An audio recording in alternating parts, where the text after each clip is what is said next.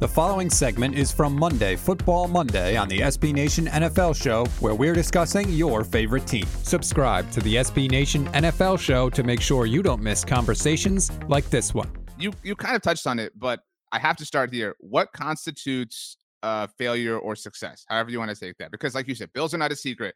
This is no longer, we snuck into the playoffs. Hey, we're building towards the future. No, like, you're established. You're here. You're one of the contenders, if not the contender in the AFC. Everybody's picking the Bills to represent the AFC in the Super Bowl, as mentioned by my pick. So what is a success? What is a failure? Are those two things tied together? What are your thoughts? The Bills organization, I think, have been very clear about their goals. They want a Super Bowl. I don't think it's Super Bowl or bust. I don't think like it's one of those things like if you don't win a Super Bowl, your team, the season was a complete failure. I do think that there are good things that can happen. We can't see Josh Allen take a step forward as far as his growth. I know the last time we saw him, it looked like he was the perfect quarterback, but when you look at last season, he still had an issue with some turnovers.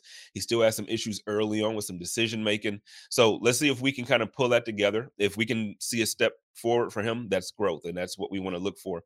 We do want to see that defensive line improve against the run. So there are certain things that we're looking for overall as a season. But from the perspective of the Bills fans, man, this is the year. Like, honestly, this is the year, man, because when you look at it, we've never had a roster this deep, top to bottom, including the 90s rosters that made it to the Super Bowl 4 years in a row. You have your Hall of Famers, so it's tough to say like it was. But when you just look at the talent, 1 to 53, it was not this deep. And as a Bills fan, it's like, hey, if we don't go out and really kick some butt this season, it's going to be a tough pill to swallow.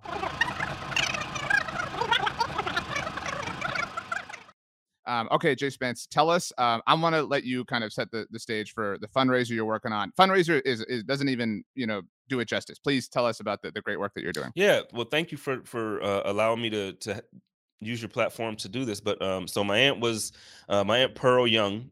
She was one of the victims in the shooting earlier this year at Tops on Jefferson and Buffalo, and back in May, where someone came into the store and targeted 10 Black people to just an act of violence, senseless violence. So what I'm doing, she loved music, and I think one of the best ways to honor her is to sing and to enjoy music. So we're gonna have a karaoke party the 16th of September this month in Buffalo. So it's the weekend prior to the home opener with the Tennessee Titans. If you are in Buffalo, please join us. You can get your tickets at Eventbrite. Just look up Bills Mafia Karaoke, or you can find me on Twitter at Jay Spence the King, and you can find the tickets there for the karaoke party or the raffle.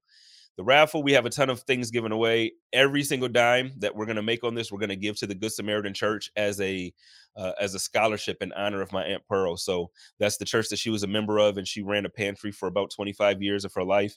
So I just look to really be a blessing to that community, because they've been a blessing to me. And so many people they've been a blessing to. So if you don't think you can make it, you can absolutely still make a donation. You can go on the website for the event, and there's a spot there just for a donation. Every penny goes directly to the church, and I appreciate you so much. And RJ, thank you for letting me do that. I appreciate it. You can hear the rest of this conversation by subscribing to the SB Nation NFL Show wherever you get your podcasts.